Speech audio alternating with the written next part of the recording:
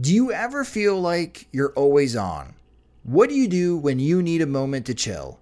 How do you like to hit the reset button to get ready for what's next? These days, everything is go, go, go. It's nothing but nonstop hustle all the time, with working from home and trying to stay in touch with friends and family, a million pressing social issues, and an expectation to always be on 24/7. Sometimes you just need a moment to turn off and hit reset.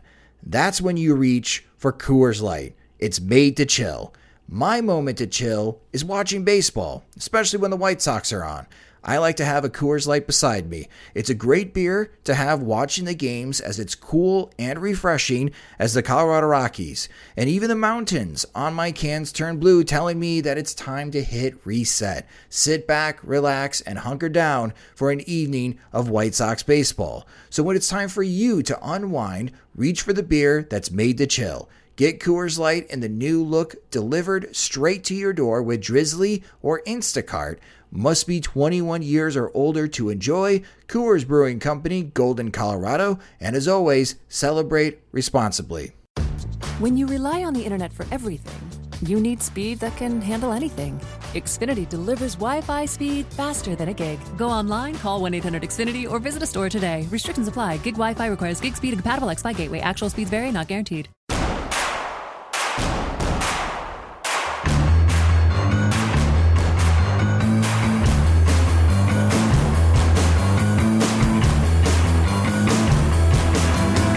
From your favorite source for Chicago White Sox talk, delivering news, interviews, analysis, and more. This is the Sox Machine Podcast with your hosts, Jim Margulis and Josh Nelson. Thanks, Rob, and welcome to the Sox Machine Podcast. Presented by SeatGeek, the best place to buy Chicago White Sox tickets. Download the SeatGeek app on your smartphone and save $20 off your first purchase by using promo code SOXMachine. I'm your host, Josh Nelson, and it's the week of June 4th, 2018. Today is a big day for the Chicago White Sox, as it's the Major League Baseball draft, as it'll cover the next 3 days. We'll be covering the draft in depth as the picks are made on SoxMachine.com, but as we lead up to who the White Sox will pick 4th and 46th overall on the first day, it'll be useful to take another look at the upcoming prospects. Joining us from 2080 Baseball is Burke Granger. He'll share his thoughts about what the White Sox could do 4th overall and who he would take between Nick Madrigal and Brady Singer. We'll answer your questions in PO Sox and have your minor league report. But first, the Chicago White Sox won a series against the best team in the National League. What a way to start the month of June. And joining me is the managing editor of SoxMachine.com and the co-host of the podcast, it's Jim Margulis. And hello, Jim. What a way to start the month of June. You're getting your wish. Maybe the 500 month. That's all I'm asking, man. That's all I'm asking. It was funny because on SoxMachine.com, we had just recently the Good and Bad Awards. And, highlighting the fact that the White Sox in April were 8-18, and then in May they were 8-19, did not make me feel better as far as like how this season started. But now starting June 2-1, and of course, thanks to Greg Nix for pointing that out as far as those monthly records. Hopefully this is the launch pad, because I feel like there could be a lot of positive excitement that can quickly make us forget what transpired in April and May. It'd be kind of like the reverse of last year in that they got off to a good start. They got off to they ended the year on a strong note, and the middle was a mess. This year, maybe they front load that mess. And, like the last, or at least the large part of the last 4 months are watchable / encouraging. I would expect them to have a 500 record over the bulk of the remainder of the season, but at least, stretches, and at least to the point where you can identify the linchpins of the rebuild, and the losses are maybe the more negligible parts, like, overexposed starters. You have situations like where you have Jose Rondon batting cleanup, or, starts by spot starters or bullpen days or whatever, where they just have to kind of eat a loss here and there. That's what I'd like to see, is just more encouraging performances from the guys who are important. And I Totally agree with you. Even though that there are some guys that are going to make things fun along the way to watch, and one of those guys is Daniel Palka. He had a big pinch hit home run for the White Sox that gave him the lead that they would not relinquish on Sunday. And of course, I can't believe I'm saying this, back-to-back shots from Daniel Palka and Adam Engel on Sunday. And the White Sox bullpen, we've been talking about this the last couple of weeks, hinting at that the bullpen is starting to get stable, and they have been a lot more consistent as of late, and they came up big Friday and Sunday. And in large thanks to the White Sox offense taking advantage of facing ex-White Sox bullpen arms in Matt Albers, Boone Logan, and Dan Jennings. The White Sox are still 20 games below 500. They're 18-38. From our friend of the podcast, our best friend of the podcast, ESPN's Dan Zaborski, Zips is still projecting the White Sox to have the best odds of having the number one pick in the 2019 draft, which of course means the White Sox would have the worst record in all of Major League Baseball. They got a 36% chance right now of having that number one pick. But one of the guys that is starting to stir up more conversation, and rightfully so, because as soon as Dylan Covey was called up from Charlotte, Jim, he just looks completely different from last year. On Sunday, he pitched well enough to put the White Sox in a position, again, against the best team in the National League right now, the Milwaukee Brewers, to win or at least be competitive. Pitched 5 innings, 4 hits, 1 run allowed, which was unearned, 3 walks and 7 strikeouts. In 4 starts, Dylan Covey has pitched 22 1/3 innings, allowing 22 hits, 7 earned runs, 21 strikeouts to 10 walks, and he hasn't allowed a home run. Totally different guy from last year, Jim. And James Fegan of The Athletic, he just wrote later on Sunday on why Covey should stay in the rotation when Carlos Rodon comes back. It is going to be a big decision for Rick Hahn this upcoming week. He's got a lot of big decisions to make this week. I agree with James, Jim, that Covey deserves more starts in the rotation.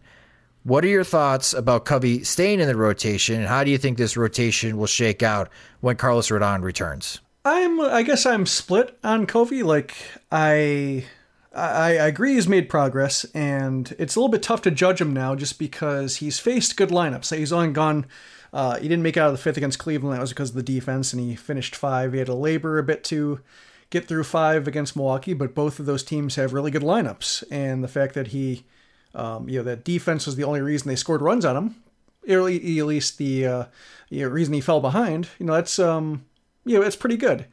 His fastball has more life, and it seems like he's using a pretty simple approach. Right now, like when I watch him, I kind of get the feeling I got watching Dylan Axelrod, even though Covey throws 4 miles per hour harder, but just like kind of the same thing where he's got a good sinker, the breaking ball is okay, the changeup's there, but it's really just kind of a fastball command type thing, and by the 3rd time through, you're thinking he's kind of run out of tricks because he can't really exploit the top half of the zone.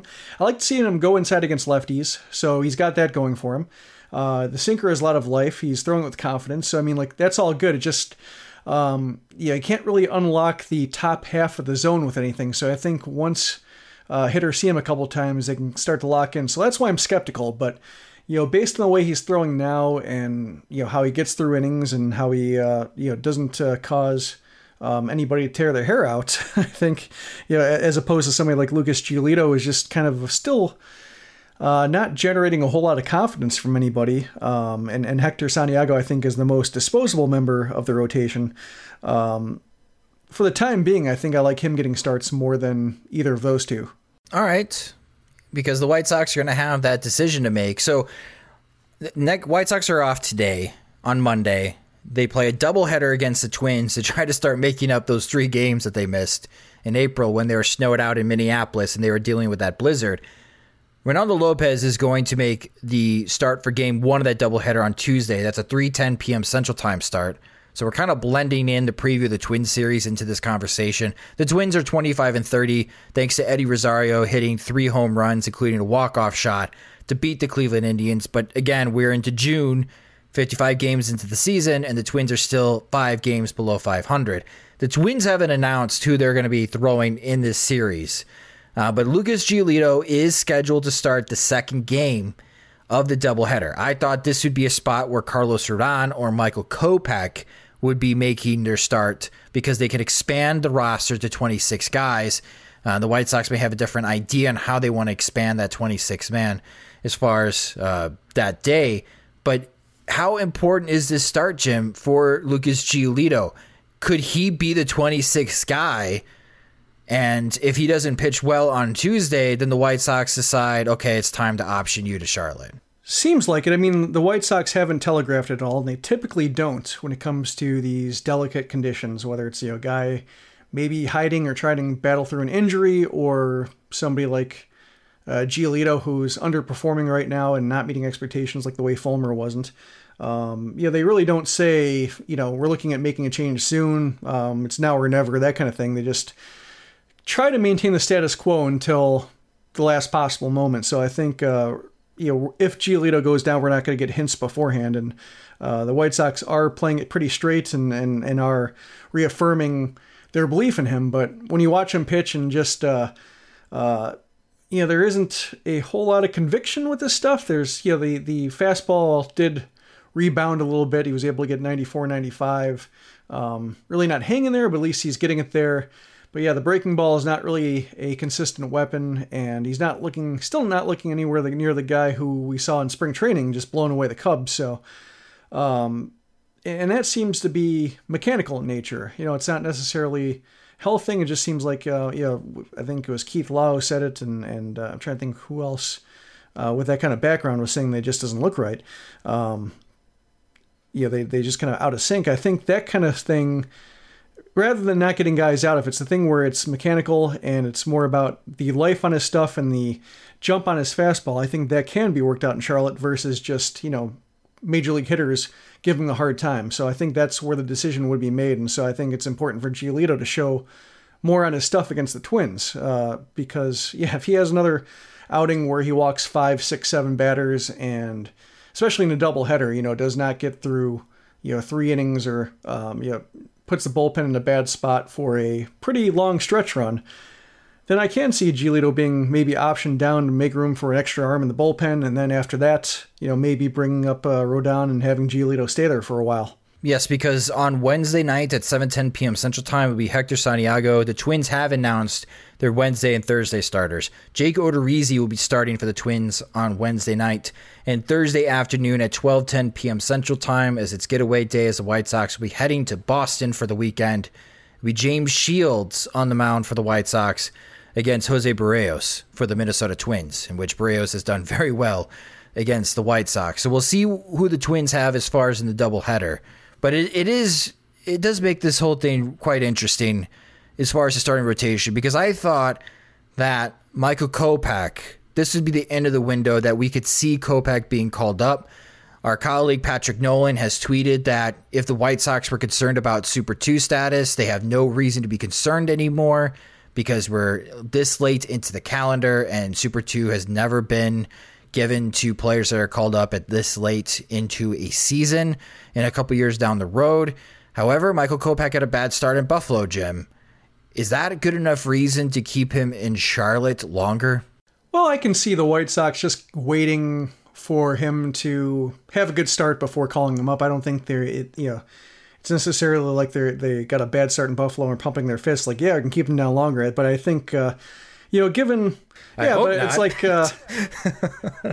It's like, I think they're ready to call him up more or less. And I think if he had a good start in Buffalo, he might be in the conversation. I don't think it would have made a difference just because I think you have Rodon coming up and he gets the priority because, he's been there before. And also I think they'd like to line up Kopech with a softer run of starts the way they did with Reynaldo Lopez. So, that might be a cause to wait. But also I think, when it comes to the White Sox in this rebuild, there is a little bit of perception is reality, in that if they call up Kopech in the middle of a couple bad starts, even if he's ready and more qualified than most of the rotation they're throwing out there when it comes to his stuff, and wouldn't cause him any damage calling him up at this point, even if he did have a miserable start against Buffalo, I think there would be something for the White Sox to say like, well, should he have a couple more bad starts in Chicago, then we're going to get the fingers pointed at us saying we rushed him. That's not a conversation we really want to have out there in the open, so we can avoid this just by waiting a week. I think that's, when it comes to these rough starts, I don't think they're indicative of anything greater, but I think it makes the White Sox job a little harder to, because I think when it comes to promotions and young players, I think it does, it helps prospects a little bit if they're able to be called up in favorable situations to where they don't have to answer all these questions, all these kind of existential crises questions about, did you think you were ready? You struggled in Charlotte and you carried them to Chicago. And so I think it's a little bit unfair to put them in a situation where their backs are against the wall a bit and they have to answer questions that they don't want asked. So I think when it comes to, like they did with Lopez last year, I think it does make some sense to call them up, maybe when they're home, maybe when they're, have a softer run of opponents, and they can just say, I guess even if it is a bit of a mirage at first that he's succeeding against weaker lineups, still gives a little bit of major league success to point to before any struggles come into play. But what if this is a tumble where he has now a couple bad weeks where 3 or 4 starts in a row, Kopech just doesn't seem to be on his A game? We saw a little bit of that last year. Of course, he reversed that course by having a tremendous 7 starts in a row at AA that merited his promotion to AAA last year. But what if the struggles linger a little bit longer, Jim? Well, it could be like a mid-season fatigue type thing, and so it still doesn't, I guess, change the answer in which I think the White Sox would want. I guess depending on the length of the struggles, I think if he has a good start next time out, maybe that just puts him back into play, versus if he has 4 weak starts in a row, then they might want to, have some evidence, unless they just see it, like he throws 7 strong innings, strikes out 11 and leaves no doubts, then I can see them being called up. But, given that it's going to be his first, theoretically it's going to be his first 6-month season. He had his first 5-month season last year. I can see them, if he's battling some kind of mid-season fatigue thing like he did last year, where he kind of hits a wall and has to gather himself and climb over it, I can see them being cautious just because he will have an extra month of reps on him, and so it doesn't make sense to, I guess, try to push him through when he's not, maybe 100% just stuff, not health-wise, but more of a stuff, crispness, command, velocity-wise. So yeah, I can see them being a little bit cautious, and maybe it moves it back to July. But I think that also comes to what the rotation looks like. If Lopez is throwing well, if Shields is contributing, if Covey still looks interesting, Rodon's pitching, there might not be an easy way to make room for him. I guess if he's not throwing all that well, if he's not, to use Rick Hahn's parlance, forcing the issue. So I think they will have to they will put Kopech in a situation where he has to make it happen, and that start against Buffalo is not it. But I think it'll be a little bit more clear once Kopech has another start, once Rodon is up, and once we see what happens with Giolito, just exactly what that opening is. Yeah, it'll be interesting to see on which day Carlos Rodon will be making his first start for the 2018 season for the Chicago White Sox, as transaction news to free up a spot on the 40-man roster. Again, when the White Sox put Carlos Rodon on the 60-day DL, they removed him during that time off the 40-man. They traded Brad Goldberg, who is now with the Arizona Diamondbacks, for, I believe, cash considerations. I did not see a player attached in that deal, Jim. Right. Goldberg had some promise, throwing the mid to high 90s. So it'll be interesting to see and what he can do with the Arizona Diamondbacks, and if he can be a effective reliever for them as Arizona is trying to reverse the course. Arizona and the New York Mets, man, it looked so good in the month of April for those two teams, and it's not looking good right now in June. So wish Brad Goldberg the best. It's worth noting with the 40-man roster, Ian Clark just had a start scratched with a groin issue, so he wasn't having all that compelling a case before that happened for him staying on the 40-man roster, and that could be one way they go. I think that would be the right way to go. So that is your 40-man mess that we've been talking about the last couple of weeks. The starting rotation, it'd be interesting to see how the White Sox shuffle in Carlos Rodon and see who gets shuffled out of the starting rotation this week. But again, today is a big day for the Chicago White Sox, and as far as this rebuild, it is a critical day as the White Sox have the number 4 pick. Why is it critical? Because this is another great opportunity for the White Sox to add an impact player into their pipeline that could hopefully contribute to a Chicago White Sox roster when we think that the White Sox will be good starting in 2020 and beyond. And prior to today's draft, on Sunday night, from Eric Longenhagen, who was on our show this past Monday, as we talked a lot about what was happening on the backfields in Arizona. He's got some great stuff on Twitter about Luis Robert. Highly recommend it. He's got new videos of Robert in games. And we talked about, of course, the draft. He and Kiley McDaniel have been doing all the prospect writing for Fangraphs. I think they've been doing a terrific job this year covering the Major League Baseball draft, because with Kiley's experience working with the Atlanta Braves and now coming back to Fangraphs, I think he can provide new insight into an industry where you have lead writers who have been doing this for decades, and they have experience and the contacts and the connections to tell everyone what could possibly go down. But to try to give us additional insight on what are those conversations in the front office, that's something that Kiley can bring to the forefront. What we're going to play right now in this show is a 1-minute clip from the Fangraphs audio podcast that was released Sunday night. It's hosted by Carson Satuli with guest Eric Longenhagen, again on our show this past Monday, and Kiley McDaniel discussing what they are hearing about the top 10 picks. And this is what McDaniel had to say about the White Sox. There's multiple spots in the top 10 where we won't call out names of executives, but there are clear power struggles, or a guy who can overrule the whole room with his power and say, yeah, you guys all want to draft this guy, but we're going to draft that guy. By the way, it's only 2 lines. But you say, with regard to the White Sox entry and the possible pick of Brady Singer, we think there's a split in the room between Singer and Nick Madrigal, but we think the more decorated people in the room will lean this way. Yeah, that's a rich sentence. Yeah, I was gonna say, there's somebody said, I think it was on Twitter, 3,000 words and only 2 lines on the White Sox. I was like, those 2 lines say a lot of things that I'm pretty sure you're not reading anywhere else. But we could call out names, but I think you can read that and kind of guess who's who. No, let's call out names. All right, so who is in the draft room that apparently would have an opinion that he would want to be heard that outranks everybody? All right, there's your clue. Yeah, right. And then who is everyone else?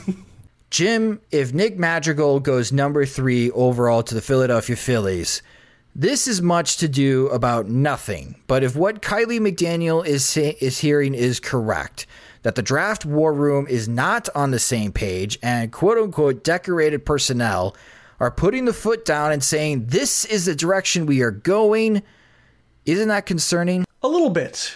When it comes to front offices and such, I think some level of disagreement is healthy, because as we've seen with the White Sox and their front office and the way they haven't had success with free agent signings and the way that they've been kind of limited with the players they draft in the, in their last couple of drafts being very college heavy. I kind of like the idea of having divergent opinions. Kenny is the boss. And so, I think when it comes to, situations where, you have disagreements, it is, his call. I would say that, should it be his call, it would be nice to know that, I guess officially, on the record. Because I know when it comes to, I haven't really had a lot of, I guess when it comes to the way fans view the rebuild, there's kind of a line drawn between this last rebuild and the one that came before. The first one was Kenny's and being aggressive, and that was his stamp. And now that they're laying back and accumulating assets, that feels more Rick Hahn-y. I don't tend to draw that firm line. I think it's kind of both their faults. And so I guess I don't have a whole lot of conviction in Hahn, calling the shots, because I think he called the shots the first time around, by and large. So, and Hahn said the same thing. Hahn does not kind of deflect from the first failed rebuild. He says it's his fault and says it's, they've been working together for more than a decade. So they're experienced in agreeing and disagreeing, working together and forming decisions based on themselves. So, it will be fascinating, though, should, this become, not just Fangraphs reporting it, but other outlets reporting it too, to where, say Madrigal's on the board and they pick Singer, and, there's more than one outlet saying that was Kenny's pick. I don't think that's necessarily bad in and of itself, should, say Singer join the Sox and look great and give them an extra starting pitcher they didn't have, and maybe makes any kind of setback for Giolito or Hansen easier to absorb. I think there's some value there in Singer.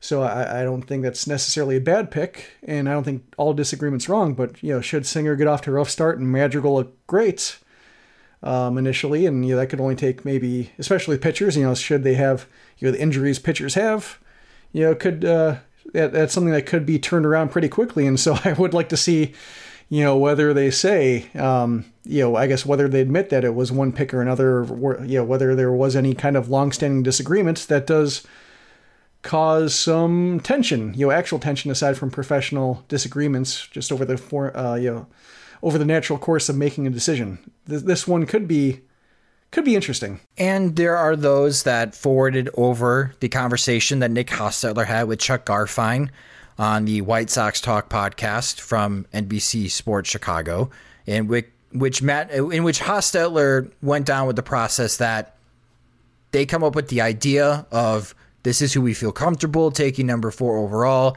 and then present it to Kenny Williams and Jerry Reinsdorf.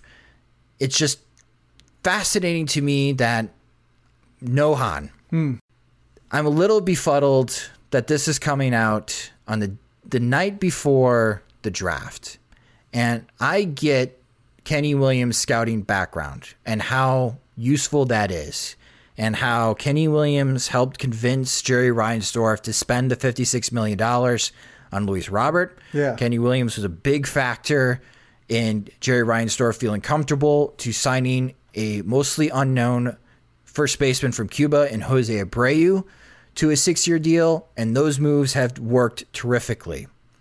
However, the mess that the White Sox are in today was because of Kenny Williams' regime not drafting well, specifically 2011 and 2012.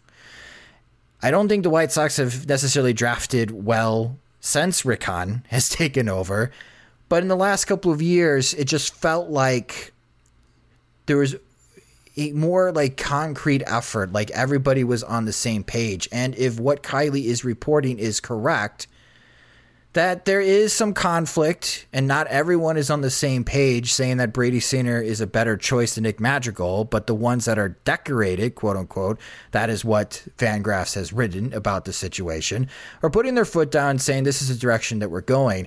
Again, they don't deserve the benefit of the doubt, right? We have talked about this in the last couple of years. The White Sox are in this position because they have done a poor job scouting everywhere. You brought in a new guy to be the director of amateur scouting. Mm-hmm. It's only been 2 drafts. I think it takes 4 years to fully understand how good of a draft class is. I just don't think this decision should come down to Kenny Williams. I think you got to trust Nick Hostetler. Now, Nick Hostetler comes out and says, Brady Singer's my guy. This is a totally different story. But that is not what is being reported at the moment. That's not what we're talking about or the clip we just played earlier on. It sounds like Kenny Williams is saying Brady Singer's our guy, and not everybody is on board with that. Yeah, and I guess the question there is, given that the White Sox run a pretty tight ship, who wants Fangraphs to know that? Right, scouts talk, man. How do you think we know all we know? How do you think Jim Callis knows, or Jonathan Mayo, or the Baseball America guys? Scouts talk, and you right on the money, Jim. But right on the money. Somebody told Kiley about this because they're upset. Yeah. But and to phrase it like that, it's one thing to say like, either Singer or Madrigal still deciding great players both. There's one way to say that, but when it comes to kind of putting names on guys and or without naming them, but describing them, that's it does seem to point to dissatisfaction. Now, like you said, if Madrigal's taken, then it's largely drama that doesn't really reflect anything. Although who knows if it's reflective of anything greater, but at least there's no practical application of it to this draft. But it's the way it's phrased is seems to be trying to avoid blame. I don't know what they're going to do, Jim. I don't know what they're going to do if Nick Madrigal and Brady Singer both drop to number 4 and mock draft number 2 that I wrote back on May 4th. I said it was a coin flip between the two, and I think if that's what was being reported, then we'd be talking in a different tone going into the draft later this evening. But this does harken back to conversations you and I have had on this show that had a different name when even Chicago sports media was questioning Are the White Sox on the same page? You remember those conversations between Williams and Hahn? Yep. So it'll be interesting. It'll be interesting. I was hoping that the White Sox were past this, and maybe they are. And again, this is much to do about nothing. But it's also a good thing to prepare for the worst. And yeah, we'll see. We'll see what happens after it's reported. Nick Costello always puts a good face on, and I don't think he could ever throw anyone under the bus, especially as far as to the public.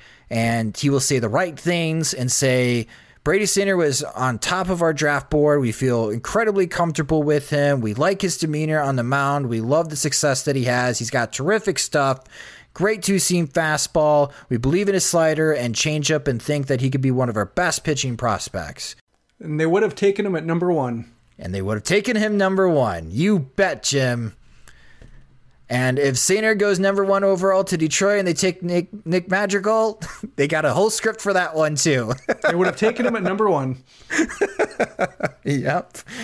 It'll be quite interesting. And again, later today, starting at 6 p.m. Central Time, we will have the Sox Machine Draft Show as we will cover the Chicago White Sox first pick, 4th overall. It'll be exciting as I'll be joined by Jim Osborne and Brian Billick as we break down the White Sox first pick. So it'll be fun times. And again, you can listen to that stream on SoxMachine.com or on Mixler.com/SoxMachine. Will be tweeted out on social media.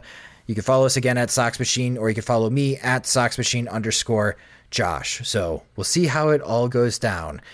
But again, today is draft day. Jim, you and I will reconvene in P.O. Sox, but joining us next is Burt Granger from 2080 Baseball. Let's stop talking about the White Sox drama, and let's talk about the prospects themselves, as he'll give us his insight on who he thinks are the best prospects in this draft and who he thinks the White Sox should take number 4 overall next on the Sox Machine podcast.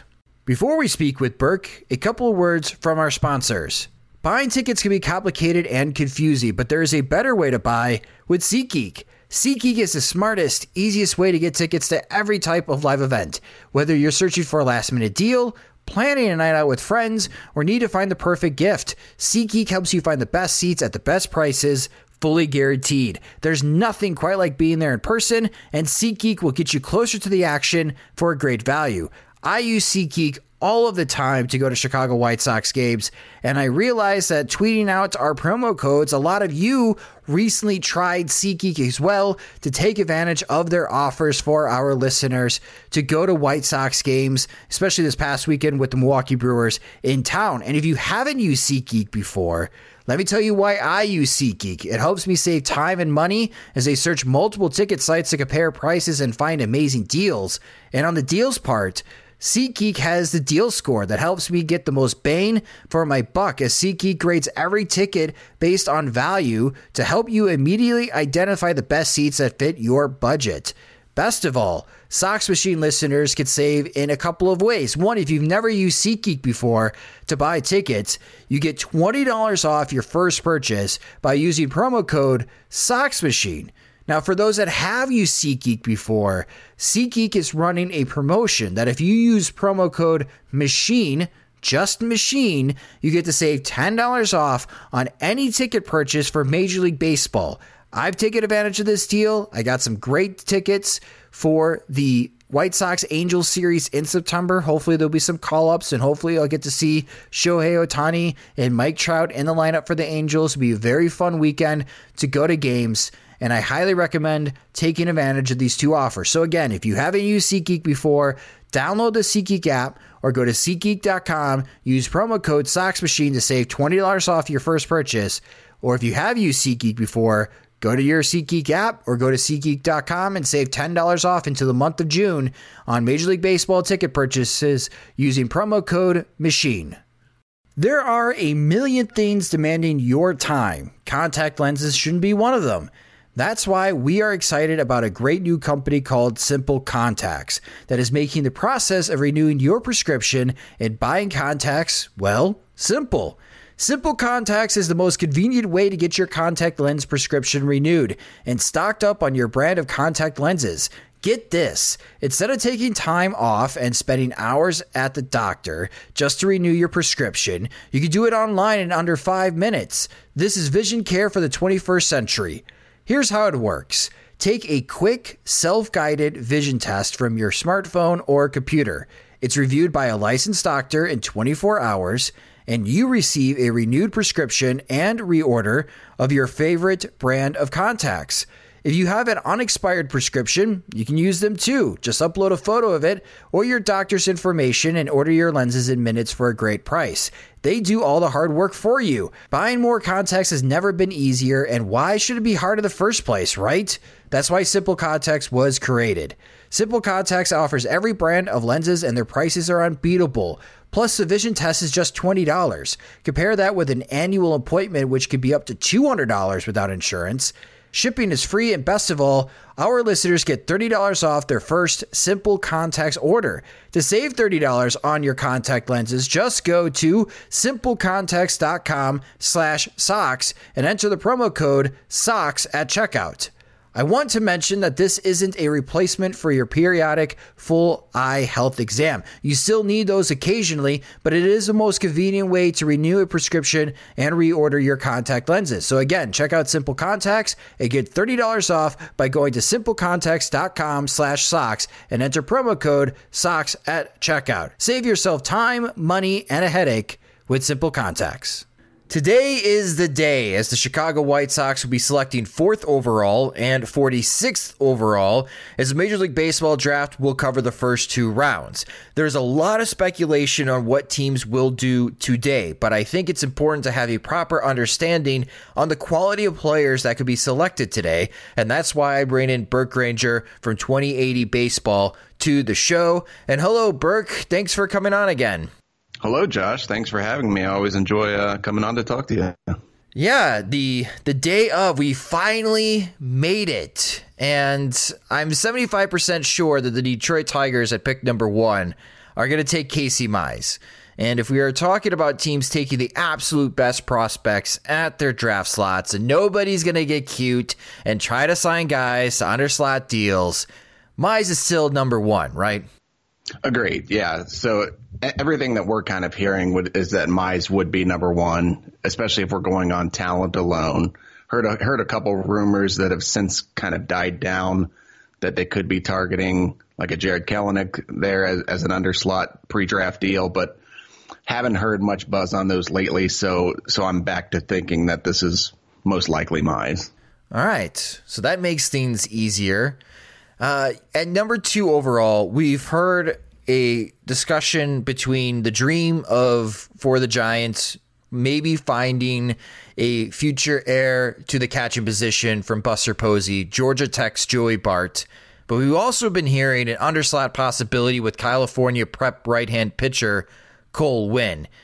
First, what are your thoughts about Georgia Tech's Joey Bart? So Bart, I wouldn't have ranked as like the second best prospect in the draft if we're talking about total talent. Now, you don't draft for need in the draft, but that said, Bart does make a lot of sense to the Giants for the reason you mentioned as the heir apparent to Buster Posey, who will likely be moving off the catcher position to lengthen his career there. Bart's a really good catcher. He's distanced himself from the rest of the guys behind the dish in this class in that he's always been a guy with a good arm and a good bat. His receiving has really taken a step forward in his collegiate career. And he calls his own games. This is not something that a lot of college catchers do. So that's a good attribute to look at when you're evaluating a college catcher, because that's a big adjustment once they get to pro ball, calling their own pitches and handling a pitching staff. Bart's doing that right now. So that's impressive. Yeah, watching the Florida-Jacksonville game Saturday night, it still throws me off that the catcher is looking into the dugout, and then they're giving like one quick sign, and then Brady Sanders like ready to go. Whereas Bart is doing his due diligence with even scouting as far as the other team and having a good understanding to try to call the best game possible. Just that Georgia Tech was lacking this year as far as pitching talent, and that's why they didn't make the regionals this year. But Cole Winn, I don't know much about Cole Winn, and he could possibly be the second pick in today's Major League Baseball draft. What should we know about Cole Winn if the Giants decide to go that route? So Cole Winn's a guy that I like a lot. I've seen him twice, saw him once there in your neck of the woods in Chicago at the Under Armour All-American game at Wrigley. At that time, he was pitching for a high school in Colorado, and the name is escaping me right now. But before his senior year, he transfers to Orange Lutheran in California, which is a hotbed of high school baseball talent. And he did that to challenge himself and to kind of elevate his profile. Well, that has paid dividends. Saw him again this year at the NHSI in Cary, North Carolina, when he was pitching for Orange Lutheran, and he was just lights out. He had the most impressive performance there. A real competitive guy, was borderline trash talking and taunting the other team after he'd strike them out, but a guy that can challenge you with the fastball, mid-90s fastball, develop secondary stuff. Now, being a prep righty, there's a lot of risk there in this draft, in the draft history. It's just a profile that the success rate isn't as high as some of these other positions. But again, Cole Winn, probably a top 10, 11 talent for me, not the second overall talent. But so if he were to go to the Giants here, I think it would be an underslot deal, but one that's defensible in my opinion. Okay. Then picks 3 through 5, what we have been hearing for the past month is Alec Bohm to the Phillies, the White Sox choosing between Nick Madrigal and Brady Singer, and the Cincinnati Reds taking whoever's left over. Starting with the Phillies at number 3. I still think it's going to be Alec Bohm. We're hearing some rumors lately that that's not 100% certain that they could go with Nick Madrigal. But what are your thoughts about Wichita State's third baseman, Alec Bohm? There has been some good history as of late taking collegiate third baseman. Teams have had success like Chris Bryant, but Chris Bryant had an amazing junior year. And Alec Bohm has had a good year at Wichita State, but not at the level of Chris Bryant. What kind of player do you think Alec Bohm could be if he is drafted third overall to the Philadelphia, and what his ceiling is?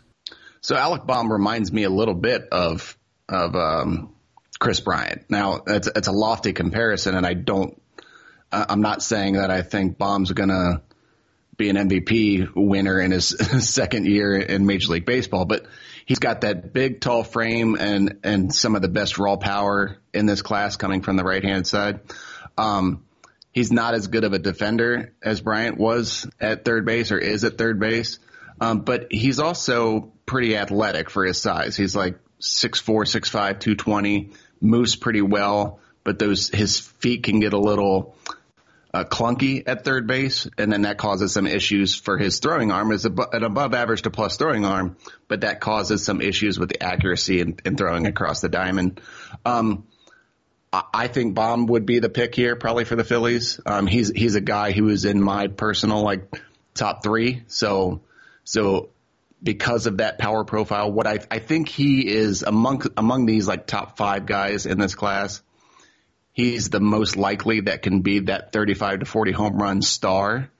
But there's also some risk there that the hit tool won't be there. He's got those big, long arms. Sometimes those guys have trouble getting to that pitch on the inner third of the plate.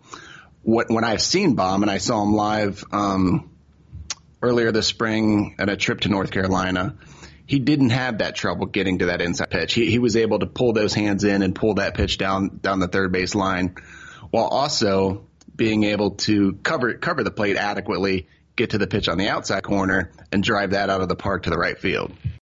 And then I've been burying the lead here because all White Sox fans have been talking about the last week is Nick Madrigal or Brady Singer. That's what the rumors have, that the White Sox are deciding those 2 players at pick number 4. It sounds like they most likely will go with Brady Singer 4th overall.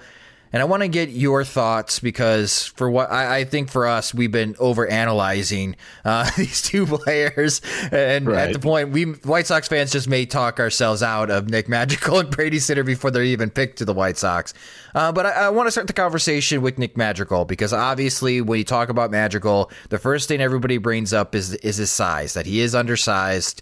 He does play second base. He plays a good second base, but the White Sox have a good second baseman and hopefully is part of their long-term future in Yoan Moncada. But disregarding, I guess, that point of view as far as what Madrigal's possible future would be with the White Sox, what is your scouting report for Nick Madrigal, Burke? So Madrigal, for me, has the best bat-to-ball skills in this draft. So if he swings at a pitch, he's going to make contact with it, and most likely he's going to barrel it somewhere. I sat on Madrigal for a few games last summer for the collegiate national team, and for a few games that there was a scout that I was sitting next to who noted, like, Madrigal, for the last 25 or so pitches that Madrigal swung at, he's made contact with, and that's outstanding at this level of play. He only has 5 strikeouts on the year compared to 13 walks. Now, he's missed a lot of time with a broken wrist this season. But he's a plus runner. He could steal 20 bases for you a year at the next level. Tremendous first step quickness, both on the bases and in the field. I think he's a Gold Glove caliber defender at second. Moves well to either side, has soft hands and a quick exchange. So these are the good things about Madrigal. Those that are critical will point out that he is likely limited to second base, at least in my opinion. I think he could handle spot duty at shortstop, but there's not a long-term solution there. His arm just doesn't have that carry across the diamond. He also doesn't have much power. So I don't think he'll develop much power either. He's 5'7", 160, so he's the size of your average middle schooler. There are small guys impacting the game more so now than 20 years ago, but there's still not a ton of them. He's not a Jose Altuve type. He doesn't have that type of strength where he can hit 20 home runs a year. A decent comp would be a guy like Dustin Pedroia, this blue collar fan favorite type of guy. And Pedroia was, when everything aligns, Pedroia was an MVP caliber player on a World Series team. So I think the White Sox or anyone would take that. But the risk here is that there's so much value tied to Madrigal's hit tool. So I think he will be a plus hitter, but because he's not going to hit those 20 home runs, he really needs to be a 300 hitter to fit in that top 5 overall pick profile. I think he will do that, but there's still a lot of risk. Now to the flip side with Brady Singer. What do you think are his best skills, and how do you evaluate him overall? So Singer might be the most polarizing player in this class, or according to the scouting community or the prospecting community. He seems to be either viewed as a top 10 prospect or a late first rounder. I'm in the former category. I like him quite a bit. So he was a second round pick out of high school by the Blue Jays. He didn't sign because of a rumor. The rumor is why he didn't sign is that there was something in the medical that caused the deal to fall apart. He's taken the ball consistently at Florida at the highest stage of college baseball. Hasn't shown any signs of an injury. His mechanics are a bit unusual, which when you couple that with the medical rumor, that could scare some folks. So even though he's like 6'5", he's not one of those guys that comes completely over the top to create downhill plane like these guys who are that tall could do. He has a low 3/4 delivery, and that arm kind of drags behind his momentum that's heading towards home plate, which adds extra stress on the arm. The throwing motion works for him, though. It provides a ton of deception to righties. It gets movement. There's a lot of sink on the fastball, more so than most college pitchers. It runs in on the arm side, and he has the ability to pitch inside and challenge hitters inside more than most college pitchers do.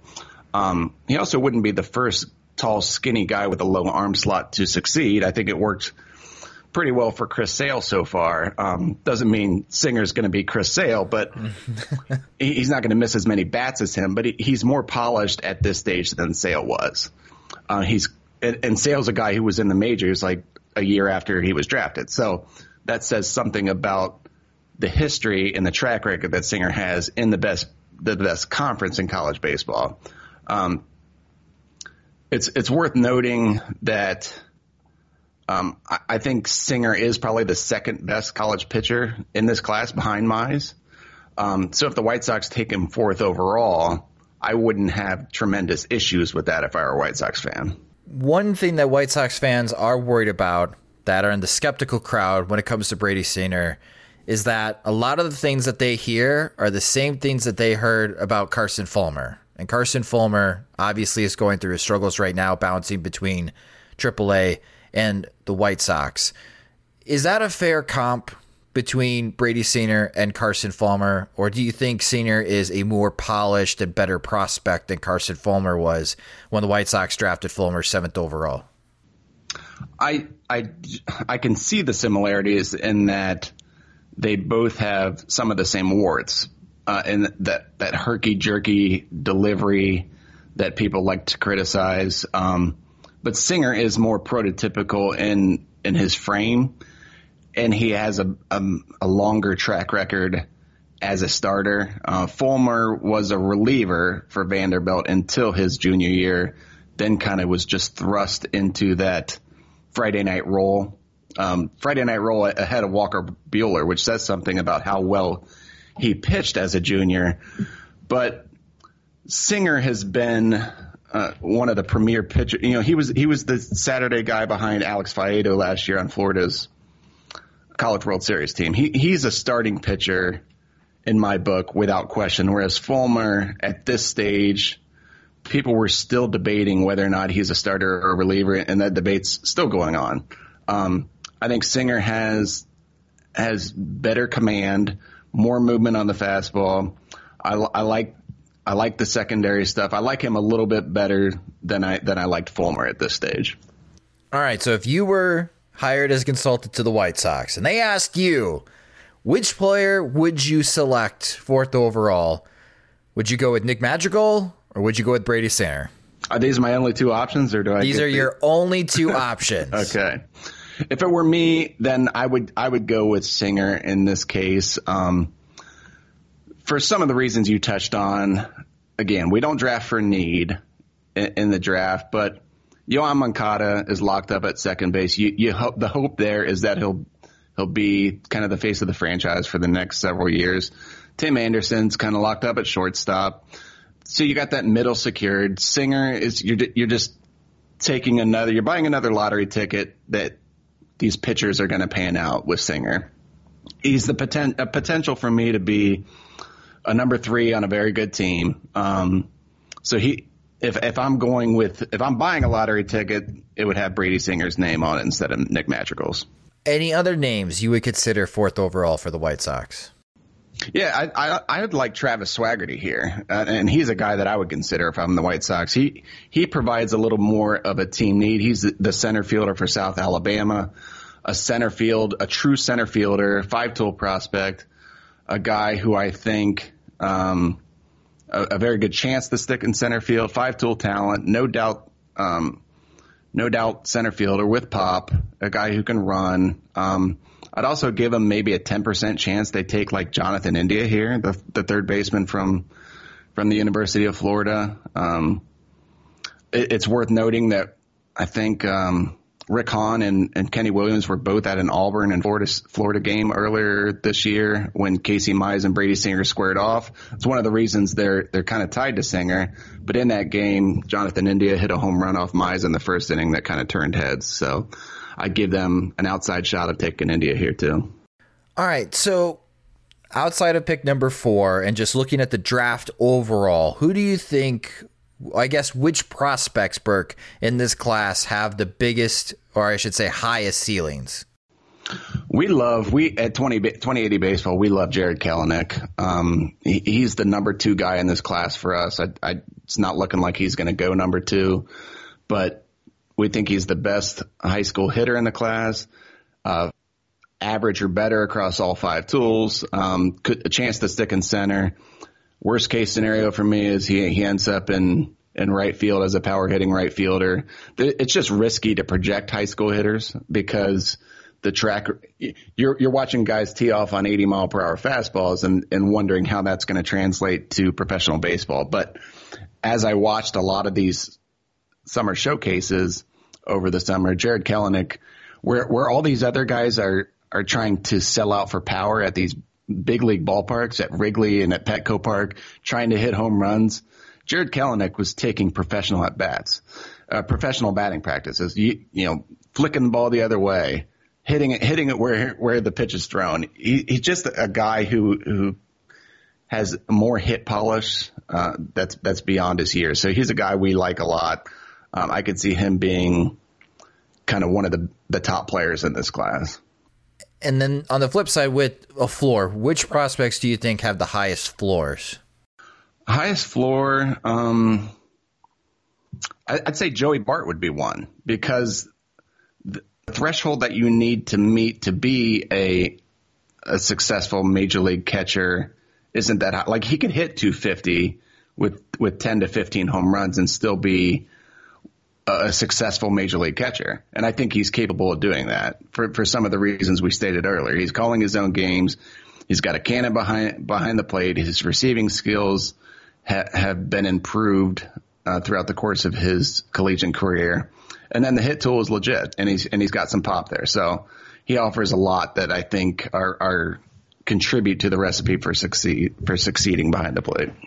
All right, and then a sleeper, someone that we will look back at this draft class in 2 to 3 years, Burke, and tell ourselves, man, how did so many teams pass this guy up? Is there anyone that you can think of that you consider to be a sleeper in this draft class? There's a couple guys that I think have crept down into sleeper category. You wouldn't have called them sleepers at the beginning of the season, but Shane McClanahan out of South Florida, whose draft stock is continuing to fall because of really poor control and command, is still a lefty who throws 100 miles per hour. So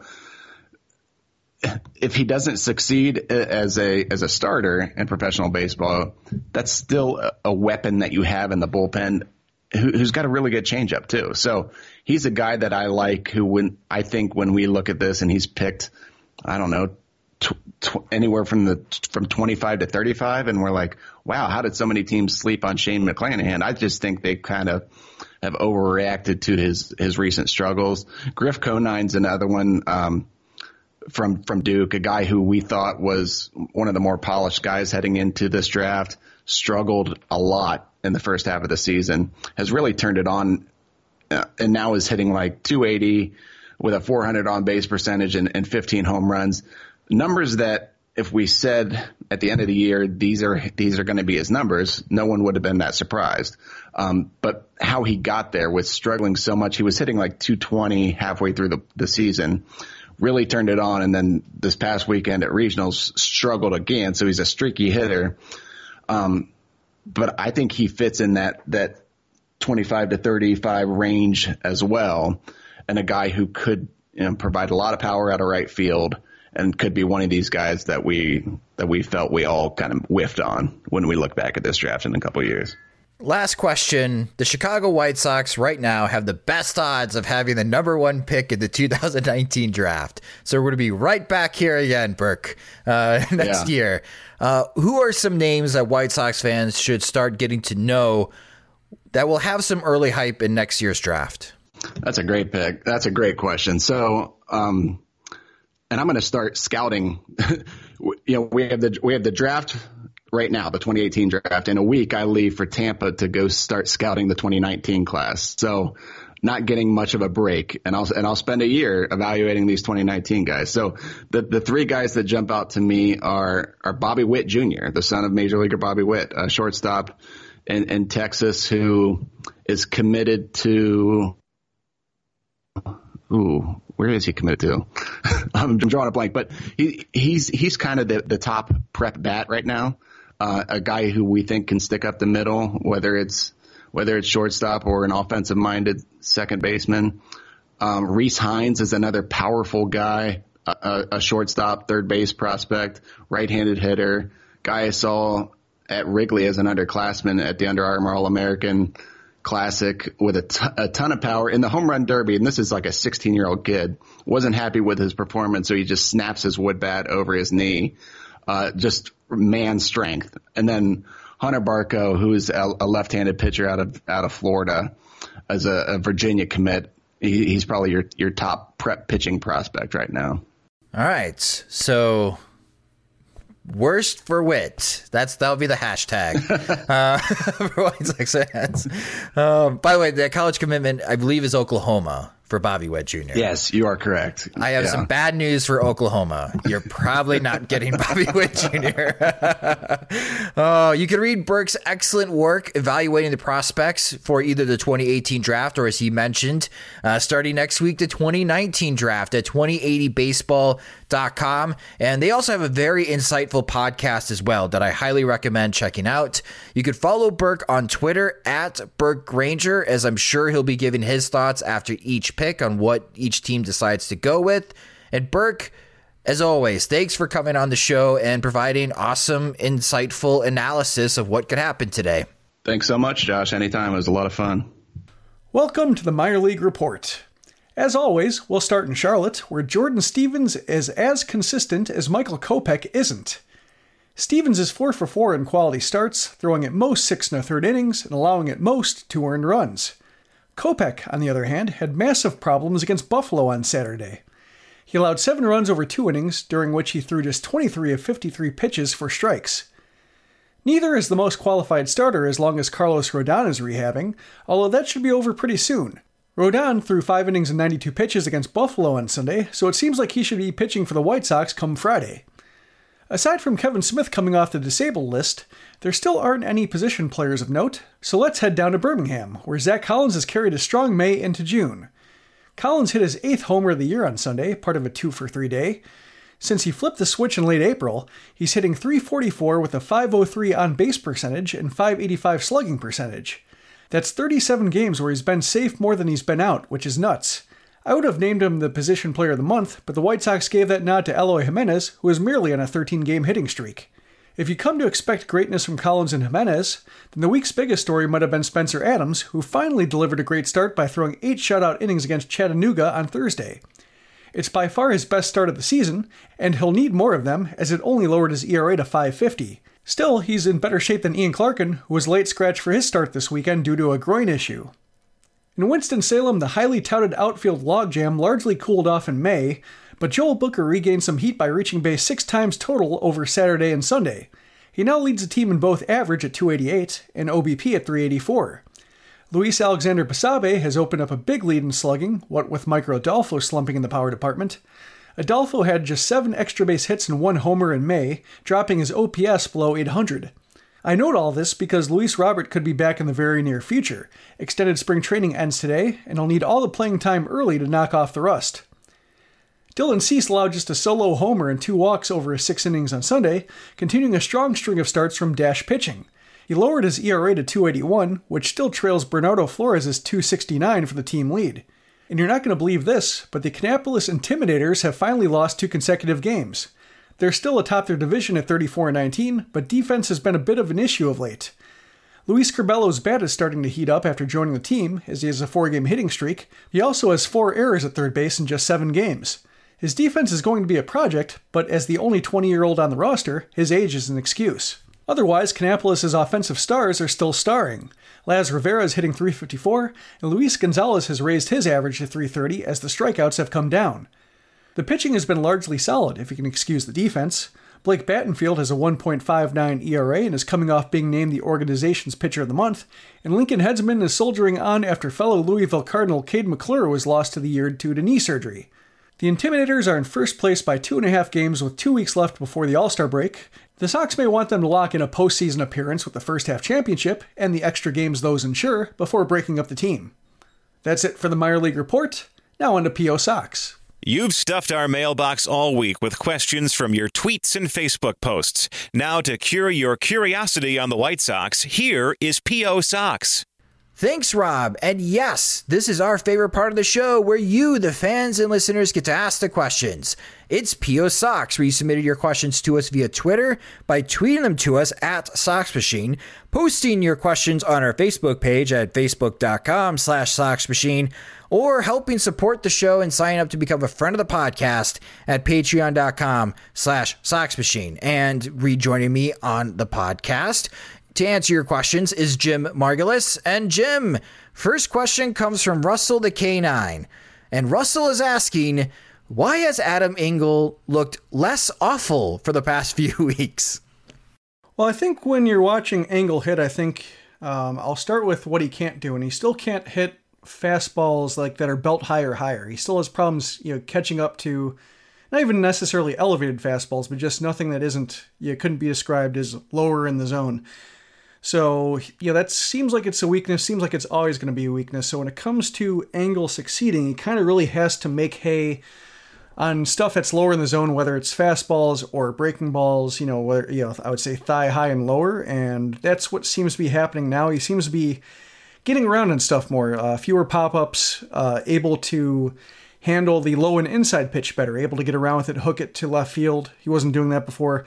So I'm guessing it's something to where, either he's opening up faster, he's getting the hips through the zone, getting the barrel to the zone faster, and able to, square those pitches up more. Because, I was looking at his, looking at his rates and his ground balls. He's pulling the ball more, he's swinging more. So I'm guessing, it's probably swinging earlier in the count and trying to take advantage of those pitches, that he can get around on, and he's whiffing a bit less on pitches above the zone. So I'm guessing he's trying to lay off those pitches as much as possible and try not to make his at-bats come down to one fastball, belt high or higher. I think that's, when he gets in those positions, then I think he's a lost cause. But I think as long as he can watch Engel hit and see okay, that's a pitch he can drive. That's the kind of, he threw him a slider and it was just below his knees over the plate. He can handle that pitch.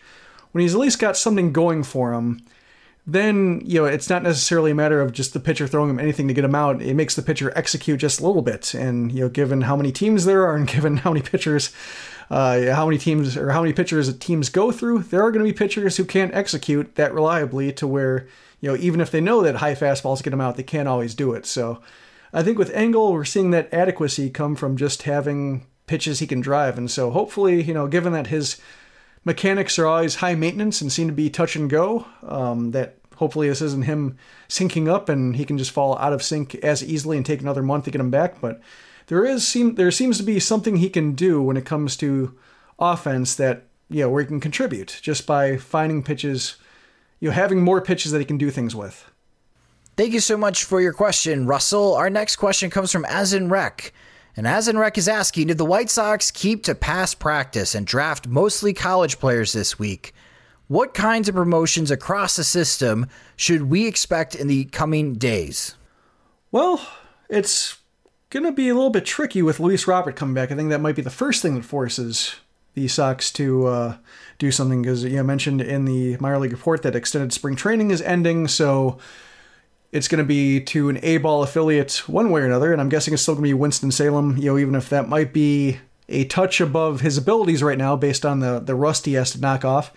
That's where he got his feet wet. That's where he knows Omar Vizquel. It seems to be the kind of environment the White Sox want for him, and maybe his early performances won't matter so much as it's about, forming good habits and being comfortable personally stateside playing every day. So if that happens, then I imagine you'll see, Luis Alexander Basabe go up, maybe Joel Booker. That would be kind of the surprising one. But when it comes to, who's performing, Blake Rutherford is, his average is okay, but I think he's falling back to the thing where he doesn't hit for that much power.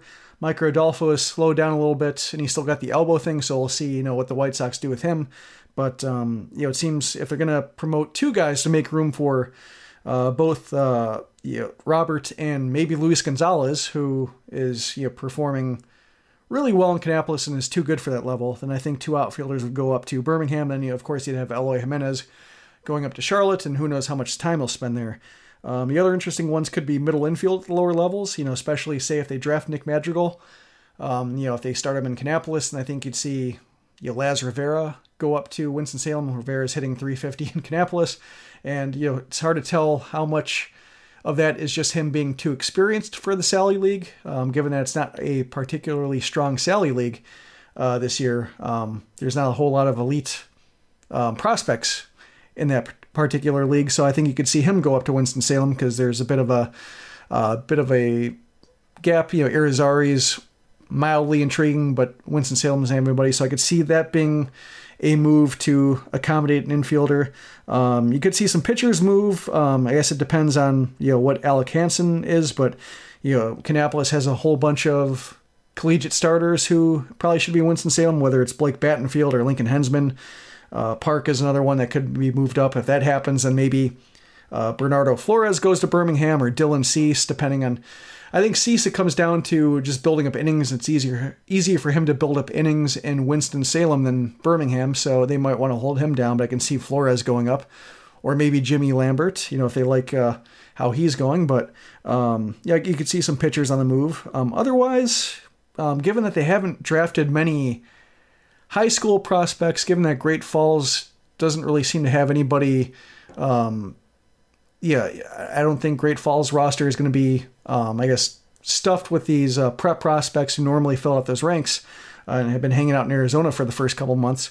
I could see a lot of college players ending up there and then maybe promoting guys after a few weeks from there. But I think immediately outfield will be the big one just because of Luis Robert. And maybe Kannapolis is just a little bit too strong pitching-wise to keep them all of them down in low A.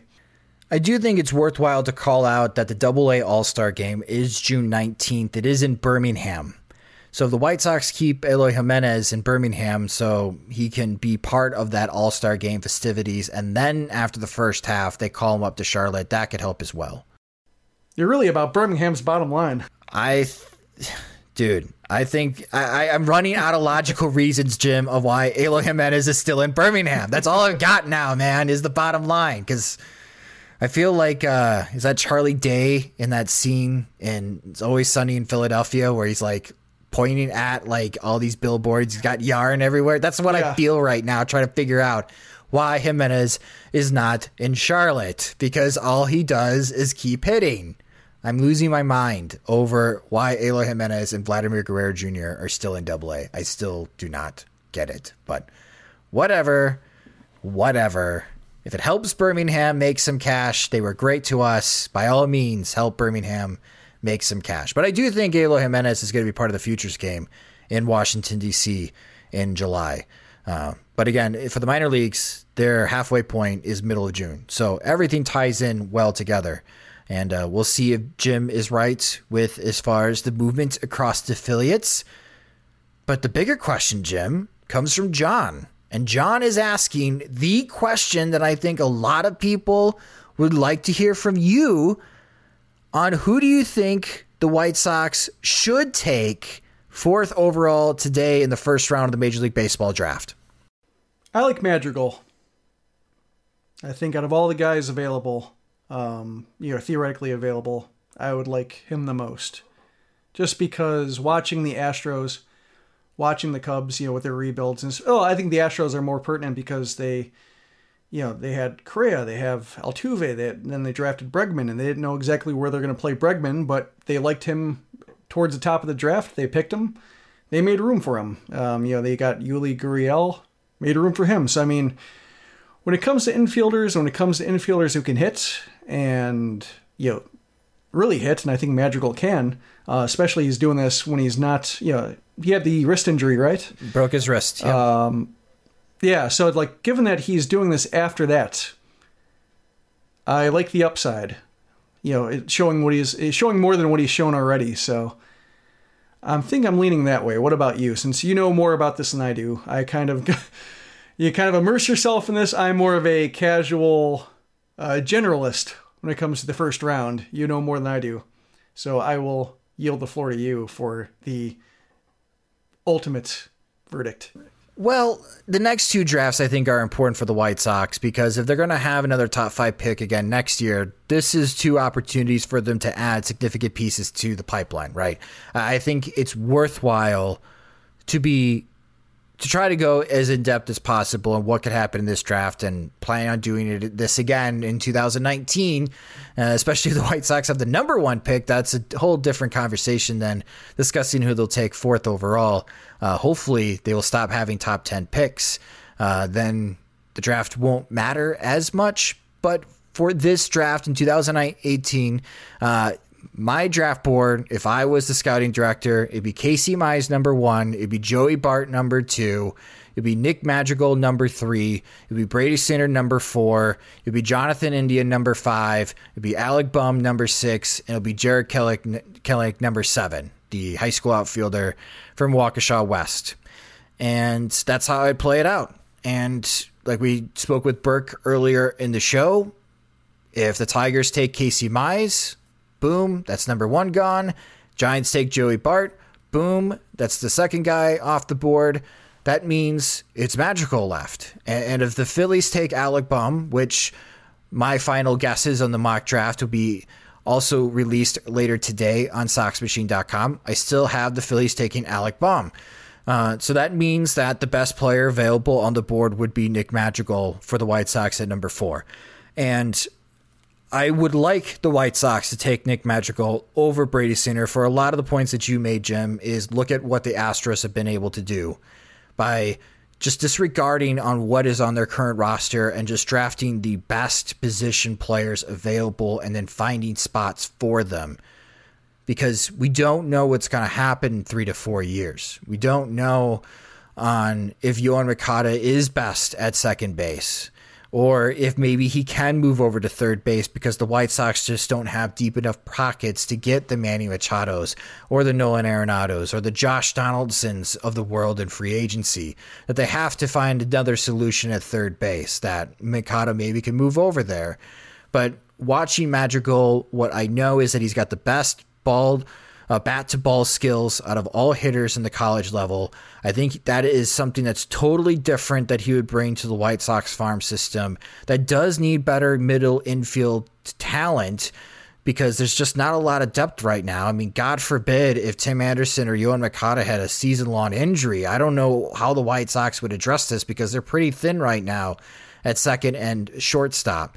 And with Madrigal defensively, I wrote it on Sunday. I even posted videos that I think he's sure-handed at second base. He does a terrific job transition on double plays when he is making the throw from second base. He's got a strong enough arm for that. I think he could be an above-average player. What would stop him from being an all-star is the power, but maybe that is something that could be taught, and that's the question that I've been asking since I did the first round MLB draft report about Madrigal, Jim, in late April is, can power be taught? Can you teach a hitter to have more power in their swing and to hit for more home runs? And I do think the answer is yes, because look around Major League Baseball. Mookie Betts has 17 home runs. He's on pace to hit more than 40 home runs this year. Clearly, he has made adjustments, and we have seen other hitters make adjustments. Mike Trout could hit more than 50 home runs this year, Jim, and he is the best player in the world, and he's still making adjustments to hit for more power. So I do think it is something that Nick Madrigal can be taught, and that is why I think Nick Madrigal will be the best decision for the White Sox if it comes down to between Madrigal and Brady Singer. Brady Singer is a good starting pitcher. I'm in love with this two-seam fastball. I think it's incredibly effective. He has done a better job with his changeup. He's done a better job with his slider. He has pitched in the big moments.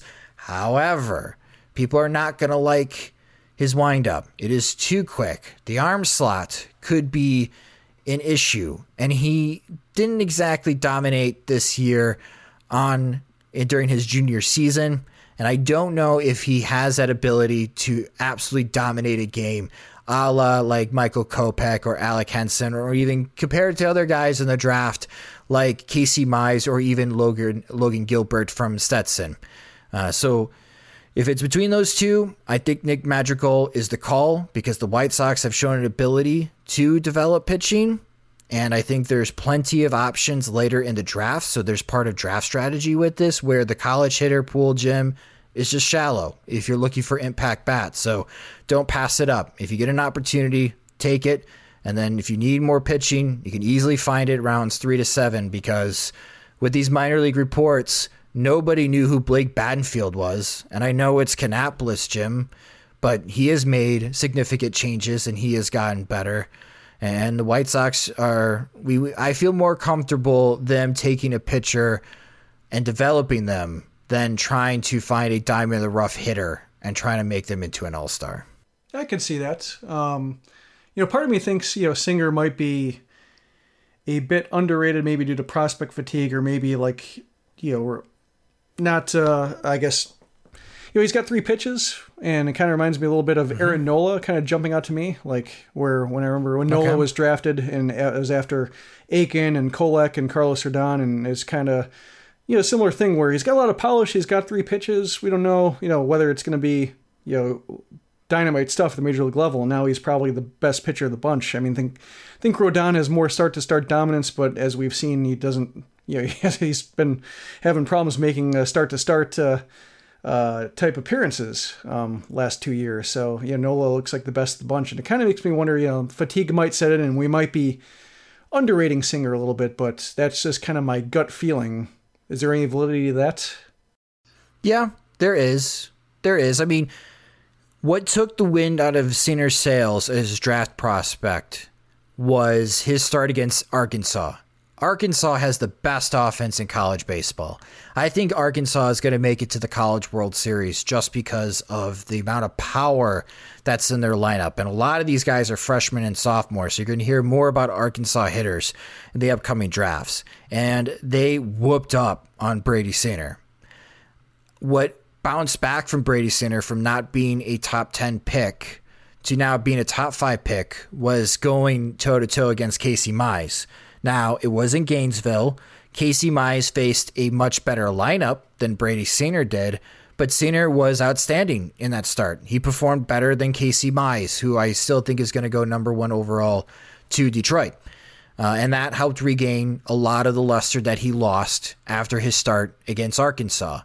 And his start in the NCAA regionals after missing a couple of weeks due to hamstring tightness was solid. It wasn't spectacular, but he still only allowed 2 runs over 7 innings. And that's the type of pitcher that Brady Singer can be. And I think when the moment is bigger, Brady Singer is better.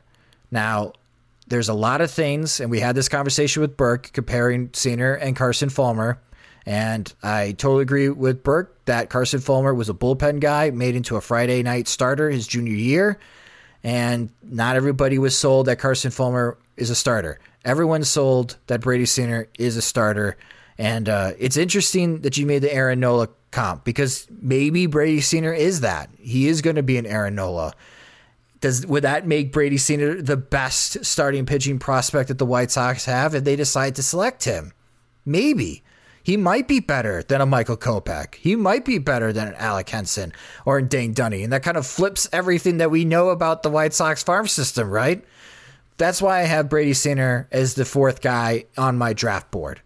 But as the reasons I stressed, there's a reason why Nick Madrigal is number 3 on my draft board and Singer is number 4. And we'll see how it all plays out later today. But I think if Madrigal is selected by the Phillies number 3 overall, which is a total possibility, then yeah, the White Sox should be happy to have Brady Singer. But it'll be a very interesting conversation if Madrigal is available and the White Sox have to decide between the two. Well, that will do it for this week's PO Sox questions. Terrific questions this week, guys. Thank you so much for submitting them. And if you have a question or a topic you would like us to tackle on the show, again, follow us on Twitter. We're at Sox Machine. Like our Facebook page at facebook.com/Sox Machine.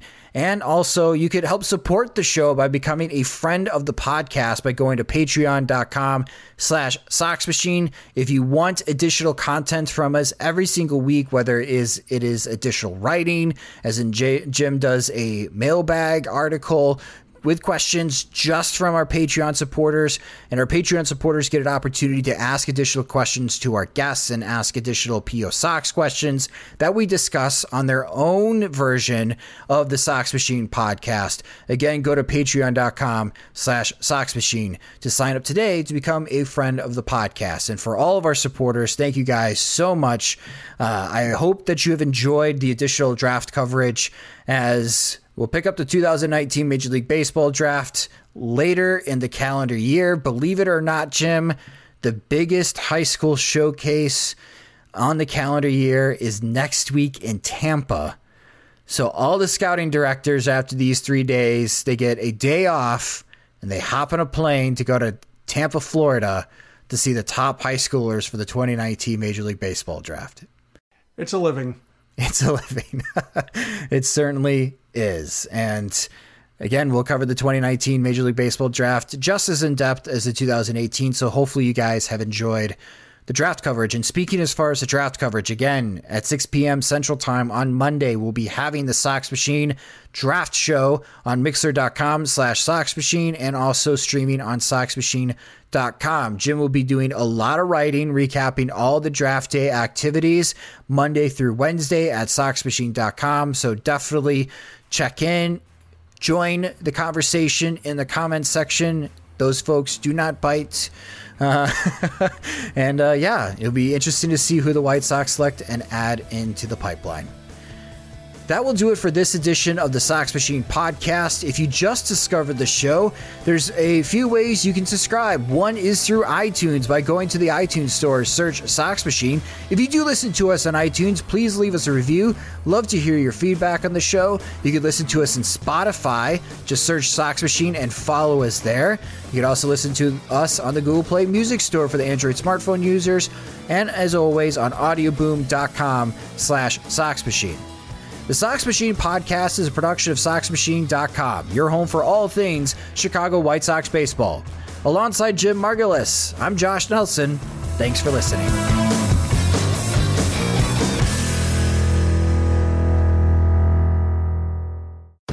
When you rely on the internet for everything, you need speed that can handle anything. Xfinity delivers Wi-Fi speed faster than a gig. Go online, call 1-800-XFINITY, or visit a store today. Restrictions apply. Gig Wi-Fi requires gig speed and compatible X-Fi gateway. Actual speeds vary, not guaranteed. Sugar Ray Leonard, Roberto Duran, Marvelous Marvin Hagler, and Thomas Hearns. Legends, whose four-way rivalry defined one of the greatest eras in boxing history. Relive their decade of dominance in the new Showtime sports documentary, The Kings, a 4-part series premiering Sunday, June 6th, only on Showtime.